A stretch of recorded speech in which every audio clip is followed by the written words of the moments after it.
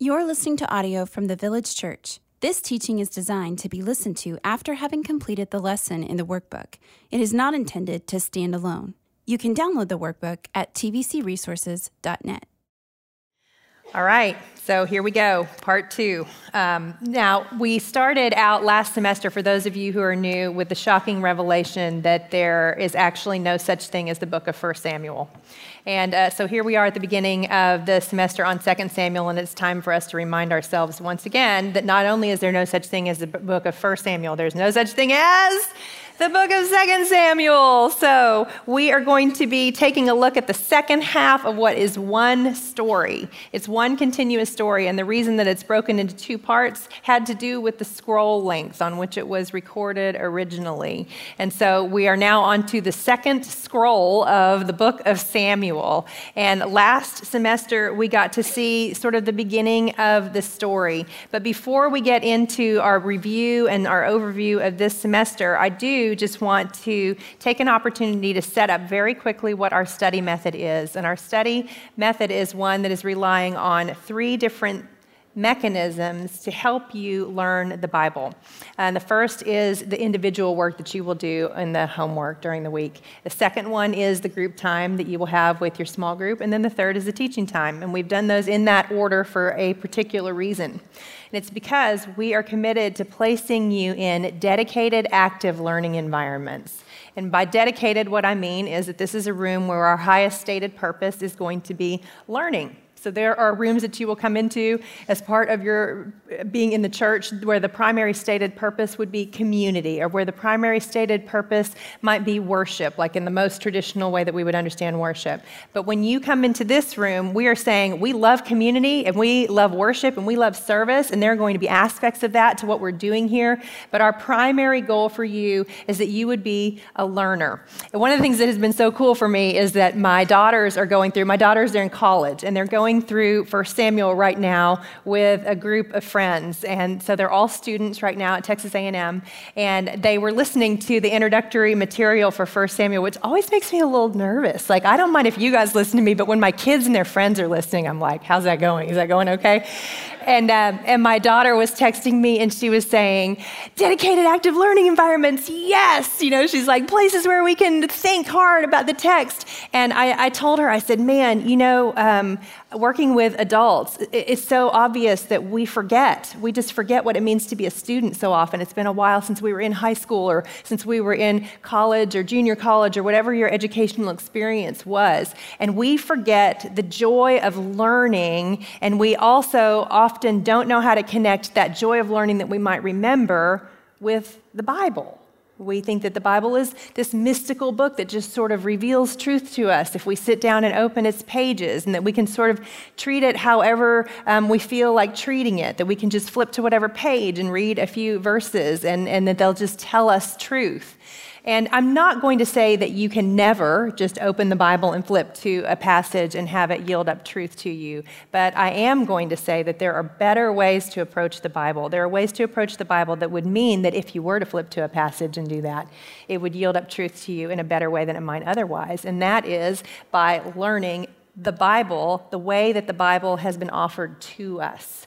And so that's why at the Village and in these rooms, we are committed to studying entire books of the Bible from start to finish. We are not going to break them down because we know that there are plenty of other places you can go if you want a snapshot of a piece of a book, but also because when I stated earlier when I first stood up that the question we need to ask when we're in a room like this is, how are healthy disciples formed?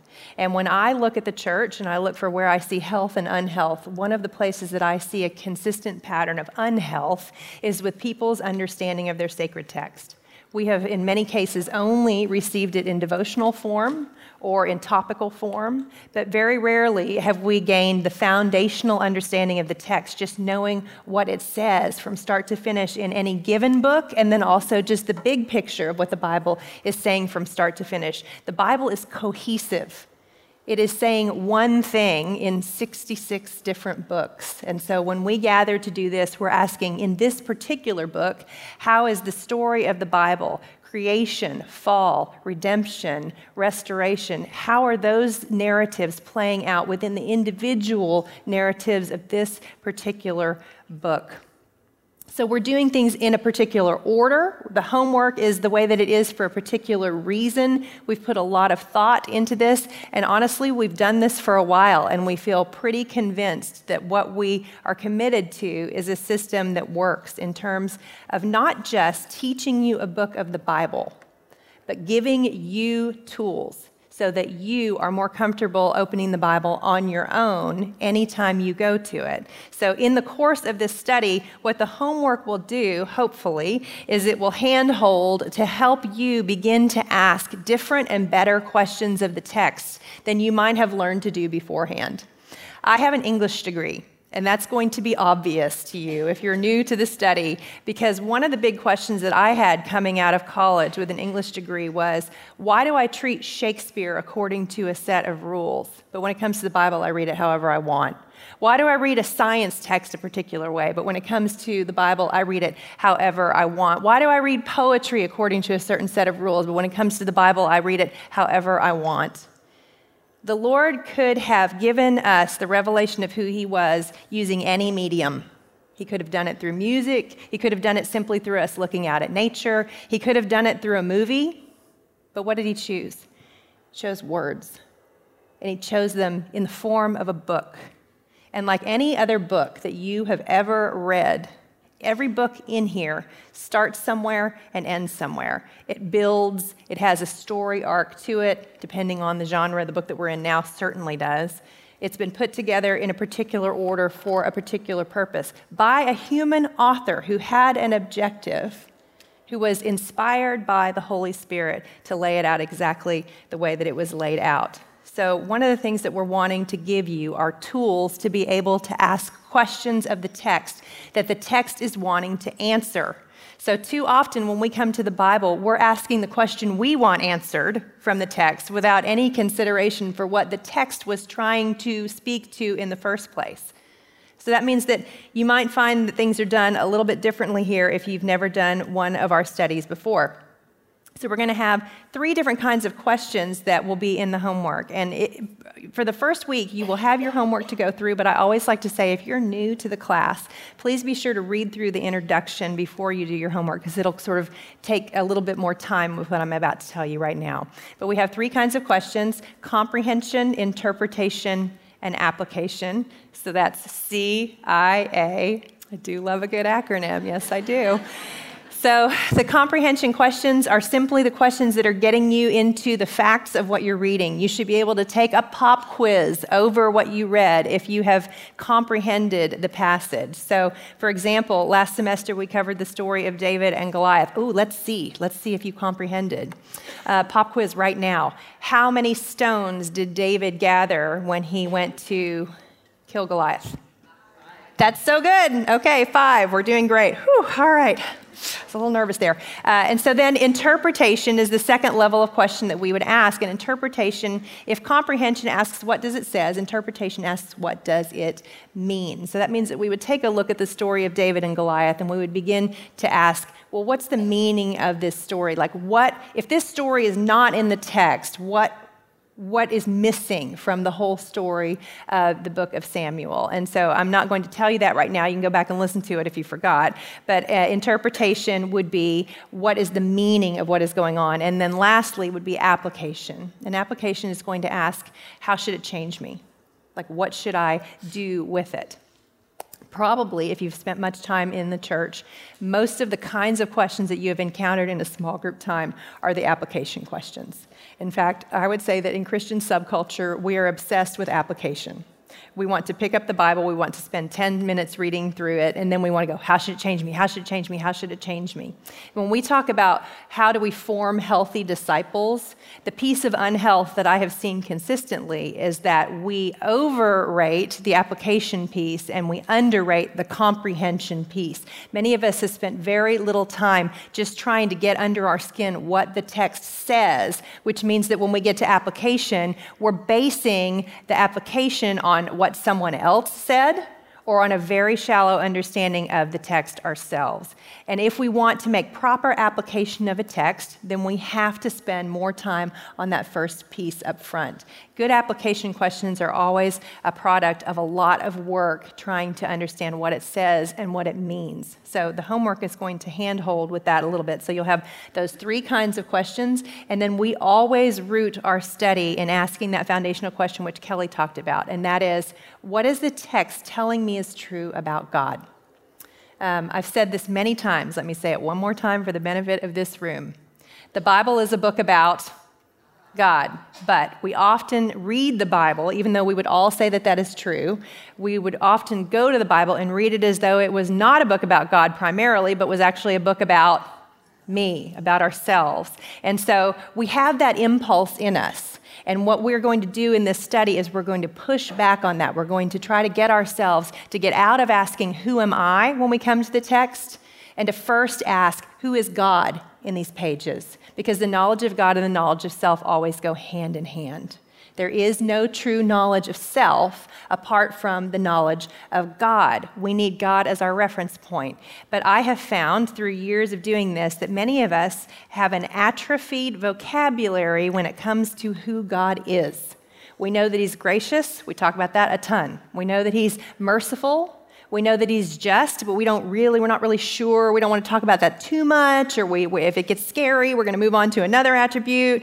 And so there are things that are true about God that often go sort of unexplored by us because, frankly, we're more interested in who we are than in who He is sometimes. But also, I think that it's just a void in what the church has done from a discipleship standpoint, the Big C church. But this is a church, the Village is a place where we start teaching the attributes of God to your children in elementary school. Well, actually, even in preschool, they're getting it. And you know what is not going to be cool with me? If the 3rd grader knows the attributes better than the mom. So I want this to be a room where we are spending time meditating on the excellencies of God. So if you look at the very back of your workbook on page 156, you'll see we have given you a list of the attributes of God, and you will need to use that each week. You don't have to use it, but it's a good way to start developing a vocabulary around what is true about God. These are some very basic definitions. So one of the things that it might be kind of fun to do as you're going through this semester, you might add your own thoughts. You might expand on these definitions. In fact, we've built these definitions off of the ones that the children are using in Kids Village. So you're a full-grown human. You feel free to expand your thinking along the definitions as you're seeing it emerge in the text. But at the end of each week of our study, you'll be asked, knowing that God is, and then you fill in what you've seen in the text. You can choose more than one. Knock yourself out. If you saw 10 things, just keep doing homework. It's fine. Or if you just saw one main thing, knowing that God is immutable, unchanging. See that in the text this week. Shows me that I am changeable. I'm always here and there. Or also, it might be that you look at it and say, and it's a good thing that I can change because it means that I can change from a sin pattern that I've been in for years to moving out of that sin pattern. Because God doesn't change and His promises don't change, and He's told me that He is willing that I would grow in righteousness. So we're going to have a focus on the attributes of God each week, and then also, where are you, little guy? Flip back one page to page 155. Oh, it's beautiful. It's so beautiful. It's a map, guys. I think you will be surprised how much your study of the text can be impacted by just simply perking up your ears when you hear a place that's named in the text. Now, this map does not have every place that is mentioned in the text in the 24 chapters of 2 Samuel. And it may be that you might go online and look and see where that place was if you wanted to add it to your map or think it through. It is not always relevant when a place name is mentioned, but it can be. So, for example, we will see in the first couple chapters, David will go up to Hebron. Hebron is a significant place in the history of Israel. We'll talk about that in the teaching time, but it's mentioned because it's supposed to cue you to think of an earlier story. So if you will just pay attention to your map, I know you're like, those are in my Bible, I don't really care about those. And I'm like, really? Because I hate your guts when you say that. The maps are, particularly in the Old Testament, I mean that in the most loving way too. particularly in an Old Testament study, when these were written, it was assumed that when you mentioned a place name, there would be associations that you would have with that place. We're just not Jewish enough. Like, we just don't know the landscape well enough. And I'm guilty of it too. And so one of the things that we'll be doing is helping you to place the story where it goes on the physical map. That whole region is not a very big place. And so if you start with learning sort of how things are laid out in the Old Testament, then when you get to the New Testament and you start watching where Paul goes or watching where Jesus travels, it starts to make a lot more sense to you. So we'll be building our familiarity there. Kelly's gone through how a typical week of homework is structured, but it is highly formulaic. And you will notice that there is no commentary written into the study itself. So this is a really key thing that I want you to understand. So what you won't find is me telling a delightful story right in the middle of the homework questions, or me giving you a lengthy explanation of what the text meant in that particular space. And that is because of this principle we want you to follow of letting yourself sit in what you don't know. Who loves feeling dumb? None of us. Like, nobody likes that, and that's why we have Google.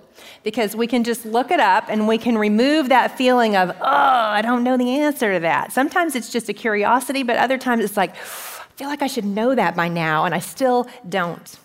And what we're looking to do in this room is not diminish that sense. We're looking to heighten it, because if you want to be an active learner, you need to feel the extent of what you don't know in order to be properly motivated and ready to take in knowledge.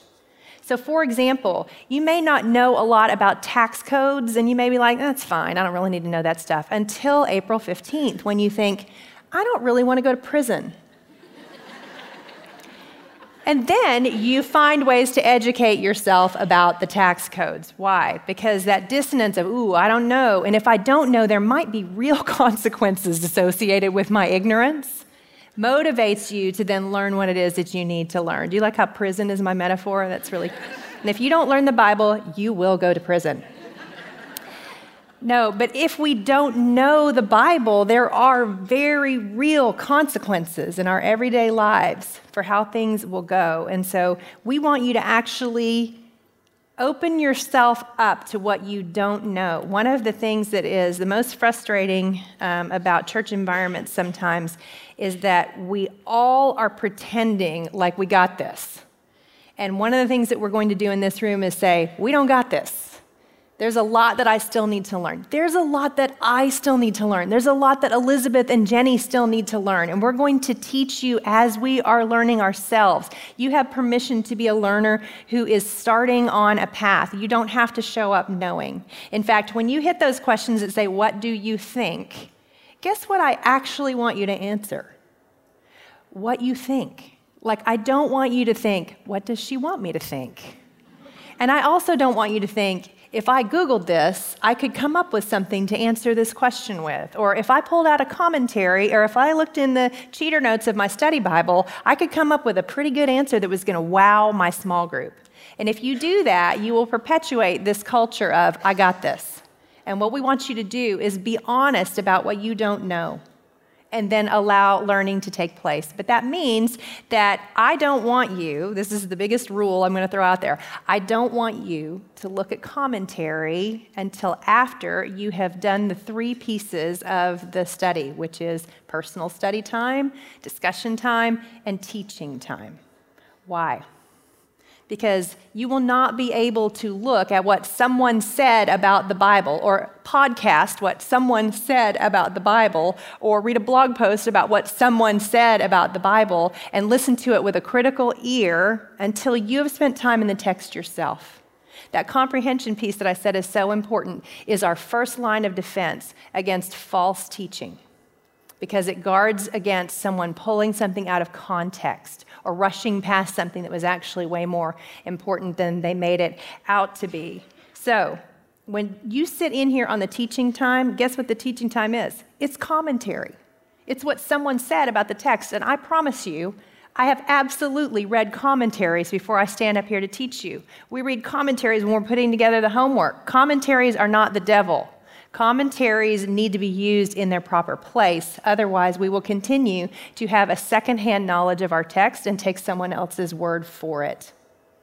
Now, the litmus test for you on how well you're doing with this is, do you ever disagree with what is being taught from up here? Now, like I said, don't feel like you have to yell out your disagreement in the middle of the teaching time, but do you ever go, I don't know if that's where I would land on that? Because if you don't, it could be a sign that you've stopped being an active learner and you're a passive learner. You're just taking in whatever is coming from the platform. You may disagree and be wrong to disagree. You might later go back and go, oh, you know what? Actually, what he or she said was actually correct now that I've done a little bit of research on it. But if you constantly think that whatever you heard from up here was just the most wonderful thing you've ever heard, then probably it's time for you to start owning your sacred text personally so that you can form a better judgment. Because here's the deal. You aren't going to stand before God and give an account for how well Jen Wilkin loved God with her mind. You're going to stand before God and give an account for how well you loved God with your mind. And this is a room where we want to bring that piece of your spiritual life to life. We want you to have the life of the mind be a part of the life of faith. So, the homework will be very formulaic because we're trying to teach you rhythms of asking good questions of the text. And once you have come to the teaching time, you feel free to go and find commentaries. But if you want a good list of commentaries, we can help you with that because not all commentaries are created equal. Can I get a witness from anyone who's spent time in commentaries? In fact, if you sit down with 3 different commentaries, you're going to find pretty quickly that they're not all saying the same thing. And that is what fuels my vision for ministry among women, because my experience growing up in a bunch of different denominations was that there was always someone up here preaching and saying really convincing things, and they weren't all saying the same thing. How am I supposed to know which one is teaching truth and which one is teaching error? We need firsthand knowledge of the text, so that is what we are doing here. All right, so you can turn to your intro sheet on page 9 of your workbook. We're going to ask 5 basic questions that we ask every time we jump into a book of the Bible. But before we go through these 5 questions, let's just back up and make sure we're on the same page around a bigger question, and that is, why study the Old Testament? Why study the Old Testament? Honestly, second semester of an Old Testament study, I'm always like, gosh, I hope they come back. Because if you were going to say one testament is easier to study than the other, let's just do a little show of hands. How many people think that the New Testament is easier to study than the Old Testament? How many think that the Old Testament is easier to study than the New Testament? Okay, yeah, like 4 of you maniacs out there, right? Why? The Old Testament it's just hard. A lot of times we're further removed from it in terms of the space of time that's passed since it was written. Culturally, we can be so far removed from it. But the Old Testament is something where if we will come at it and say, how can I get in the skin of the original audience? How can I try to sit in the seat that they would have sat in and ask the same fundamental questions that they would have been asking? Then these texts are going to start to open up to us in a way that they otherwise might not. If we come and sit in the Old Testament as a modern listener only, we will have a very hard time understanding what proper application we can draw from the Old Testament. But if we come and ask, well, now, just put me in the world of this place first, then we're going to get a better yield out of our time. And so that's what these 5 questions are going to help us do. But why should we study the Old Testament? Well, some of you, how many of you did? We're doing a lot of showing hands this time because you're into that, right? Should I make you stand up and sit? No, we'll just do hands. How many of you did the Matthew study last year? And what did we constantly see Matthew doing? He was pointing to the Old Testament. Why? Because the assumption of the New Testament writers is that you know it. The assumption of the New Testament writers is not just that you know it, but that you know it well enough to where if they just drop in a phrase or a word or a portion of a verse, you know how like Matthew would just drop in 1 or 2 verses and he'd be like, this is to fulfill what had been said, and he'd say 2 verses, and you're like, okay, I'm going to need just a minute to go find where that came from, right? But the original audience wouldn't have felt that way. Not only would they have known where he was quoting from, but they would have known everything around what he quoted. So that's what we're trying to do. We're trying to build a comprehensive view of the message of the Old Testament, just of the stories of the Old Testament, of the purpose of the books that are back there, so that when we come to the New Testament does for us what it would have done for its original audience, pulls the whole thing together. Pulls the whole thing together. We should study the Old Testament because Jesus says that Moses spoke of him. Jesus said that. So if you want to know who Jesus is, if you want to understand who God is from Genesis to Revelation, you're going to need the Old Testament. You may think that the New Testament is easier than the Old Testament because you don't know the Old Testament. Because the more that I learned the Old Testament, the more I realized that I had a very simplistic understanding of what the New Testament authors were saying. And also, if you don't know the Old Testament, when you're in the New Testament and someone up here keeps saying, now in the Old Testament it says X, Y, and Z, again, you're taking someone's word for it. You're taking their application of what it said in the Old Testament to the New Testament text. So we're going to fight for that firsthand understanding. Why study the book of Samuel? And that's another question that we should start with. And we mentioned this at the beginning of last semester, that Samuel, when we view it as one continuous text, is made up of 55 chapters. Now, I have good news for you. We're already through 31 of them, which means you only have 24 this time. And when you divide that out across the weeks of homework that we have, it means you'll have slightly shorter increments to go through each week. Yes.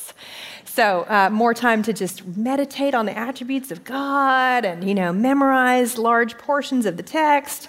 You'll have a little bit of a slower pace this semester than you did last semester, but I will say that as we get into the latter parts of the story in 2 Samuel, it gets crazy.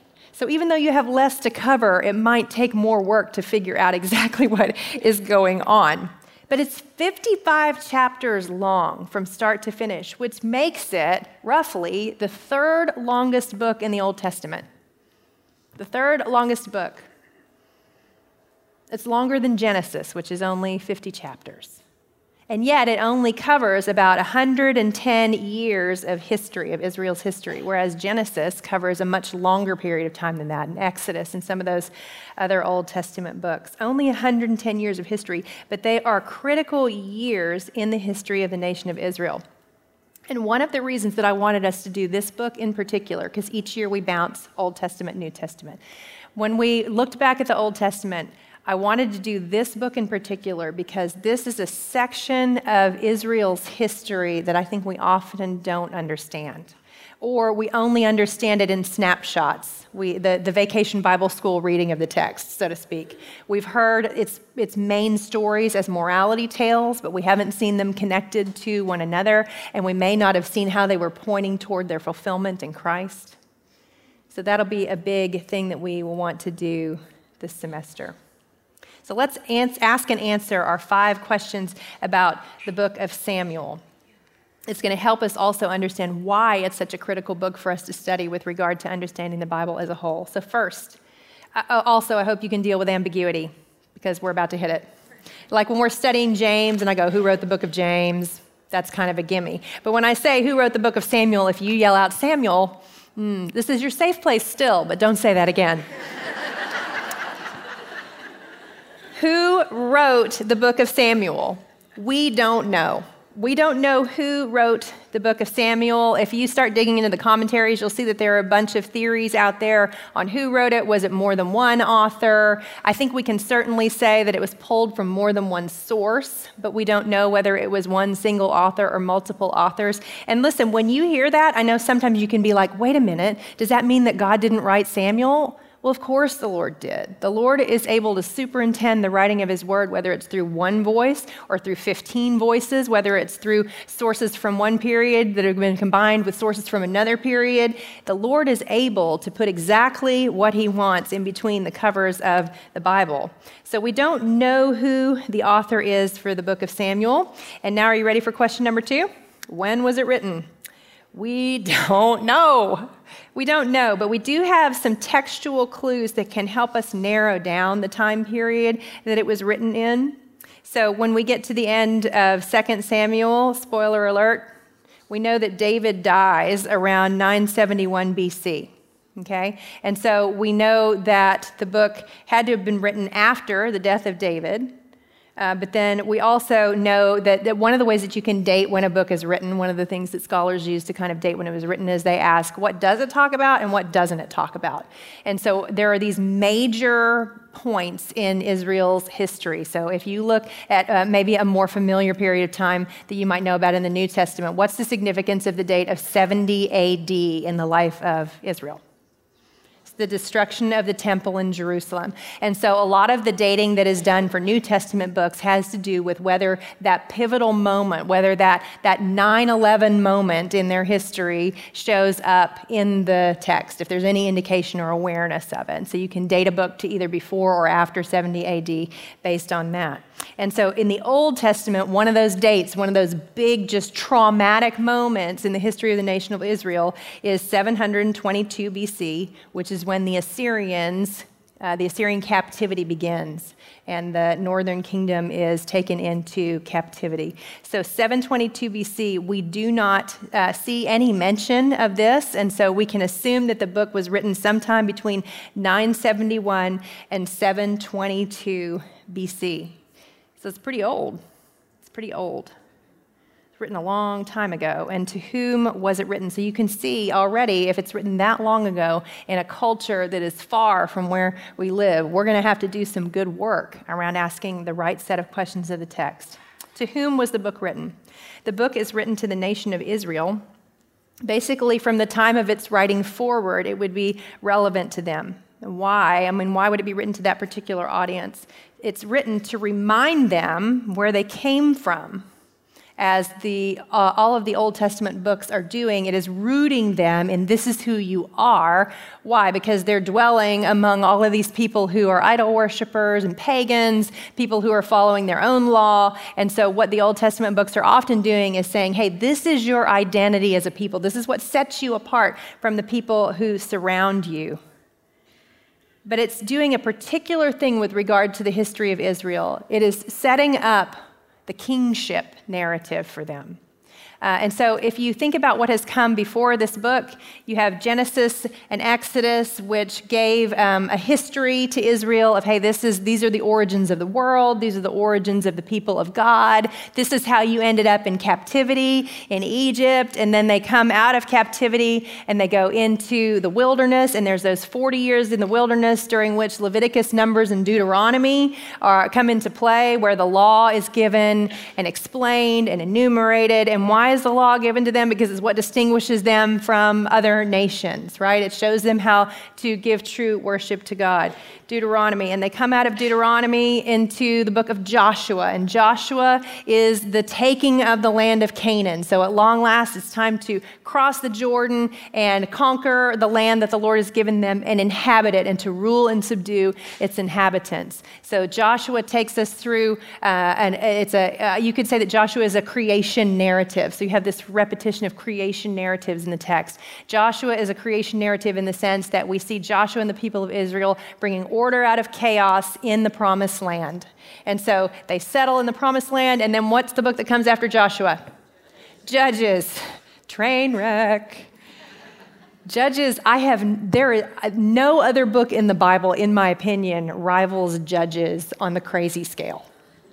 In the book of Judges, we see what rule without a king looks like very clearly. Each tribe is ruled by a judge, but there is no central ruler. And so the book of Judges starts, anybody know how many judges are in the book of Judges? How many apostles? How many tribes? How many judges do you think there are in the book of Judges? See, this isn't so hard, is it? 12 judges. 12 judges, 13, just kidding. Okay, so at the beginning of the book, you see these judges who rule with some measure of success. They defeat their enemies, they establish order, but as the book goes on, it just spirals out of control, out of control, out of control, until at the end of the book, not only are they not defeating their enemies, but they are turning and devouring one another. And in the book of Judges, there's an important pattern set up that we're going to continue to trace through the book of Samuel. And we've already started doing so last semester. We'll build on it. And that is the idea that the measure of a civilization is how it treats the vulnerable in its midst. So if you want to know how civilized someone is or a culture is, you look to the last and the least and say, how are they being treated? Because the more civilized you are, the better the treatment will be that they receive. And in the book of Judges, we consistently see the vulnerable at risk, abused, abandoned, mistreated. Specifically, women are presented to us in the narrative throughout the book of Judges, and the further in you get, the worse it gets in terms of the treatment of the women. And we're going to, this semester, as we've done last semester, we're going to keep our eye on the women of the book of Samuel as sort of the canary in the coal mine for how things are going with the rule of David. But we get to the end of the book of Judges, and one of the things that is repeated over and over again in that book, Judges 17:6, Judges 21:25 says, "In those days there was no king in Israel. Everyone did what was right in his own eyes." So the book of Judges is setting up for us this tension of, oh, this is not working, this is not working, this is not good. And then you have the book of Ruth dropped in there, sort of a bright spot in the time of the Judges, sort of a story of hope, a story of redemption in which Ruth is presented to us as a Christ figure. She's someone who is a strong deliverer for Naomi. She intercedes. And then we move immediately into the story of Samuel, who is chosen by God as the last judge. And then he is the one who is going to establish the kingship. And last semester we saw that there was the king that the people chose, and then there was the king of God's choosing. We talked about that familiar phrase you've often heard about David, that David was a man after God's own heart. And we're like, oh, it's adorable, David, gung, gung, gung, gung. And all of the little stories about David and the women, it's like, I'm like, how many romance stories can we build around David and the Abigail and Michael and Bathsheba? And it's going to be an interesting semester, I promise you that. And that the contrast that's being set up for us is between the man that the people choose and the man that God chooses. And so what you need to understand is man after God's own heart doesn't mean the man that God, he just was after the heart. God loved him so much. Now, did God love David? Absolutely he did. But the point of that phrase, heart, the heart was the seat of the will in the ancient mind's understanding. So the will is where we choose. So he's the man of God's choosing. And so it's a comparison between what we choose left to our own devices and what God chooses for us. And if you think about that, think about how neatly that fits with the rest of the story that we see in the Bible. What did you have? You had Ishmael laid up against Isaac. Sorry, blanked out there for a second. You had Esau laid up against Jacob. Even before that, you had Cain and Abel, and then Seth, who ends up being in the righteous line. So these comparisons between, this is the one that God chooses. And notice how things go for the one that God chooses versus the one that you guys thought was the one that you wanted for yourselves. And that God's sovereign choosing, as we'll see clearly this semester, does not mean that everything's going to be smooth sailing because the right person is in place. But what we will see is the difference between the person that we choose and the person that God chooses is that this person repents. This person returns again to the Lord.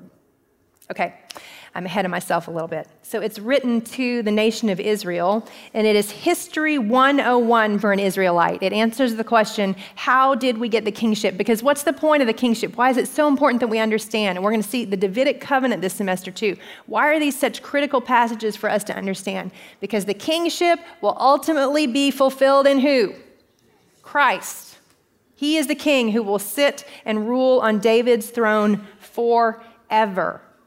If you pay attention to how many times David is mentioned in the New Testament in reference to Christ, it begins to pull together for you why it's so important for us to understand what's going on here. It's History 101. I said last semester that this is like the Texas history classes that all Texas children take, and then I couldn't remember my Texas history as I stood in front of you. That was a great moment for me, and I had it replayed for me by my daughters last night. Texas history, like we're over the top on it, right? Like we study Texas history more than people from New Jersey study New Jersey history. Because we're a nation, man. Like if we need to be, we can pull that card again. Texans love Texas history. You talk to anyone who's gone through the public school system in any other state, and they'll be like, you learned how much? What? You had it in elementary, middle school, and high school, and sometimes in college, too. You love your Texas history. Why do we love it so much? It's part of our identity. It's how we see ourselves. Like, people also in other states, they don't decorate their homes with the state flag. That's a thing only we do. With stars or with, you know what I'm talking about. So I came across something that was kind of funny. It's a sign that was placed on a Little League field in Texas that I thought made my point pretty well. Do you have that slide for me? Hang on, we'll give John a second to get over there. So take a look at this. This is on the Little League field. Please remember, these are kids. This is a game. The coaches volunteer. The umpires are human. The Alamo.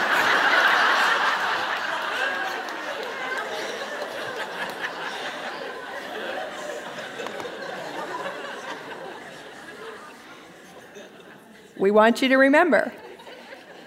Samuel wants you to remember.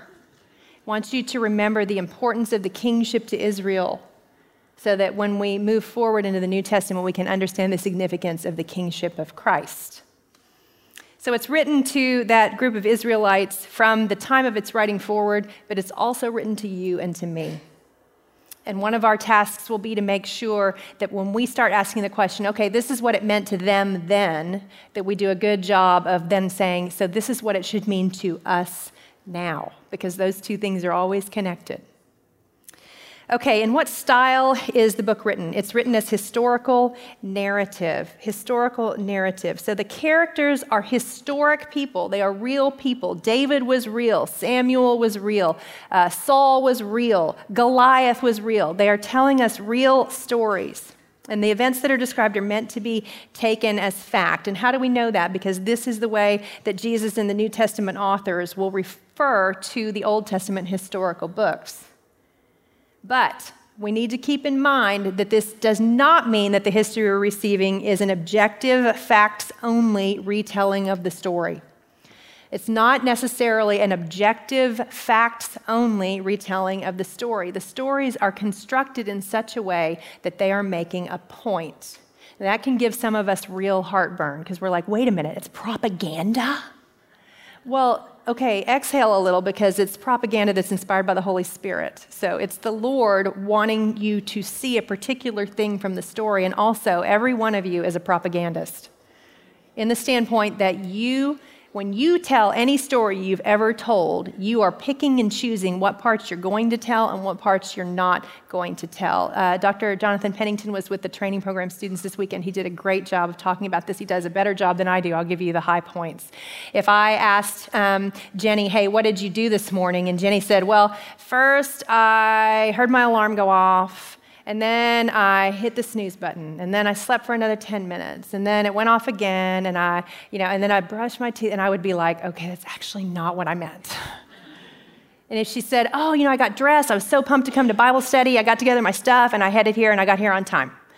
What has she done? She has told me the parts of the story that she knows are relevant to the question that I asked. And so when we look at these historical narratives, we need to ask, what is the question that is being asked and answered, and how has this story been crafted so that it is answering that particular question? So these are histories, but they're histories with an agenda, much like Texas history is as well. You have never read a purely objective retelling of a historical account. So this is no different than that, except that in the ancient Near East, nobody was trying to convince you that you were reading an objective historical account. They were like, yeah, I'm going to tell you what happened, and I'm going to tell it in such a way that you understand that there is one God. Okay. So it's not an objective, facts-only retelling of history. It's written with an agenda, and it has an intended point. Now, one of the things that is an impulse for us is that we would try to look for a moral in every portion of the text. We're just kind of conditioned that way because of vacation Bible school and Sunday school settings where we're like, oh, but what's the moral that I take away? So I want to both encourage you and caution you on that. There are times when something is given to us and there is no moral. It's just moving the story along. And there are times where a moral is given to us, but it might not be the moral that we were expecting, or it might not be the primary application. So for an example of this would be, if you've ever heard the David and Goliath story as, you need to be more like David, right? And you're like, okay, I'm going to be brave, and I'm going to go out there and whatever the giants are in my life, and blah, blah, blah. And that's actually been something that a lot of people have taken shots at over the years, because in the one sense, well, the story, like Nancy Guthrie came and did a training for us, and she said, anytime you're looking at a story like that, you should start by looking at what the average people are doing in the story, because that's probably who you are. So, what's Israel doing in the story of David and Goliath? Acting like idiots, right? They're quaking in their boots. They are not believing that the Lord is capable of delivering them. Who believes that the Lord can deliver them? David does. So sure, be like David, but also recognize that you're actually like Israel. And so the reason that we want to be like David is because who is David a type of? Christ. David is pointing us toward Christ. So we should ask, how is David behaving like Christ? How is he pointing us toward the work that Christ will do? And then we should say, because we are supposed to be like Christ, how can I emulate what is going on in this story in the way that David behaves? So we need to be sure that as we look for a moral of the story, we don't default to some earlier setting in our heads about how to turn these into nothing more than a morality tale, but they are often morality tales. So we'll be digging through all of that. What are the major themes of the book? The book is a study in contrasts. It compares for us the strong and the weak. It compares for us the proud and the humble. It compares for us the tension between depending on external appearance versus internal character. It will compare the righteous to the unrighteous.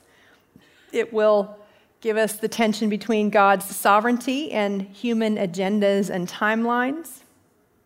And it will allow us to experience the tension between order and chaos in the kingdom as things move forward. Can a king bring order to the nation of Israel will be one of the big questions that it will set up for us. Because that's the question that you would be asking if you had just read Judges before you read the book of Samuel. So it'll be this whole upside down thing that we see carried into the New Testament writings as well. And if you're ever wondering, now wait, have I lost track of the themes of the book? We actually have a snapshot of what the themes of the book are for us all the way back at the beginning of the book of Samuel in chapter 2 in the prayer of Hannah. We spent some time on it last time, but if you're ever kind of losing your bearings, go back and look at Hannah's prayer and ask, how is Hannah's prayer coming to pass in the passage that we are looking at this week? And it can bring you back around to the focus of the book. So, in 1 Samuel, we saw the birth of Samuel. Then we saw the Philistines capturing the ark. There was that sort of hilarious story. It was hilarious and sad story of where everybody was using the ark as a lucky rabbit's foot. And that didn't go well. We saw Saul become the king. We saw his disobedience, his loss of the kingdom. But he doesn't lose the kingdom immediately, right? Like Samuel says, you're not going to have the kingdom any longer. And so we still see his story ascend for a while, but then we begin to see it do this. And we know that David has already been chosen to be the king, but we're living in the already not yet, where he's the anointed king, but he is not the seated king. And David consistently refuses to harm Saul because he will not touch the Lord's anointed. And so Saul continues to wreak chaos. He is the man of the people's choosing, and he wreaks chaos. And David spares his life. And at the end of the book, when we sent you home and said, Merry Christmas, Saul had just fallen on his own sword, and the men of Jabesh Gilead had gone and taken his body and given it a decent burial. They had protected him from the scorn that would have been heaped on his physical remains by their enemies. And that's where we sent you home. That's where we sent you home. So we've seen Saul's story do this. And we've seen David's story do this. And so this semester, we get to get the rest of the story. And we're going to see David do this, and then we're going to see him do this. And one of the big questions that we'll have to ask is, how do we reconcile the idea that the man of God's choosing is such a conflicted character for us? What's the message that we take from that? What's the warning? What's the assurance? What's the hope when there are some pretty hopeless scenes that we are going to encounter? And ultimately, the big question that we will want to answer is, where do we see Christ in these pages? I can't wait. Let me pray for us, and you will be dismissed to your small group time. Heavenly Father, thank you for the stories of Saul and David that are preserved for us. Lord, as your chosen people, as the people of your choosing, we ask that you would give us teachable hearts this semester, that you would help us to comfort in the fact that you have set your love on us according to no merit of our own, but also that we would be properly exhorted to live lives of obedience that bring glory to you, knowing that you have chosen us for your own. We ask all these things in the name of your Son, the King who is seated and ruling on the throne of David. Amen.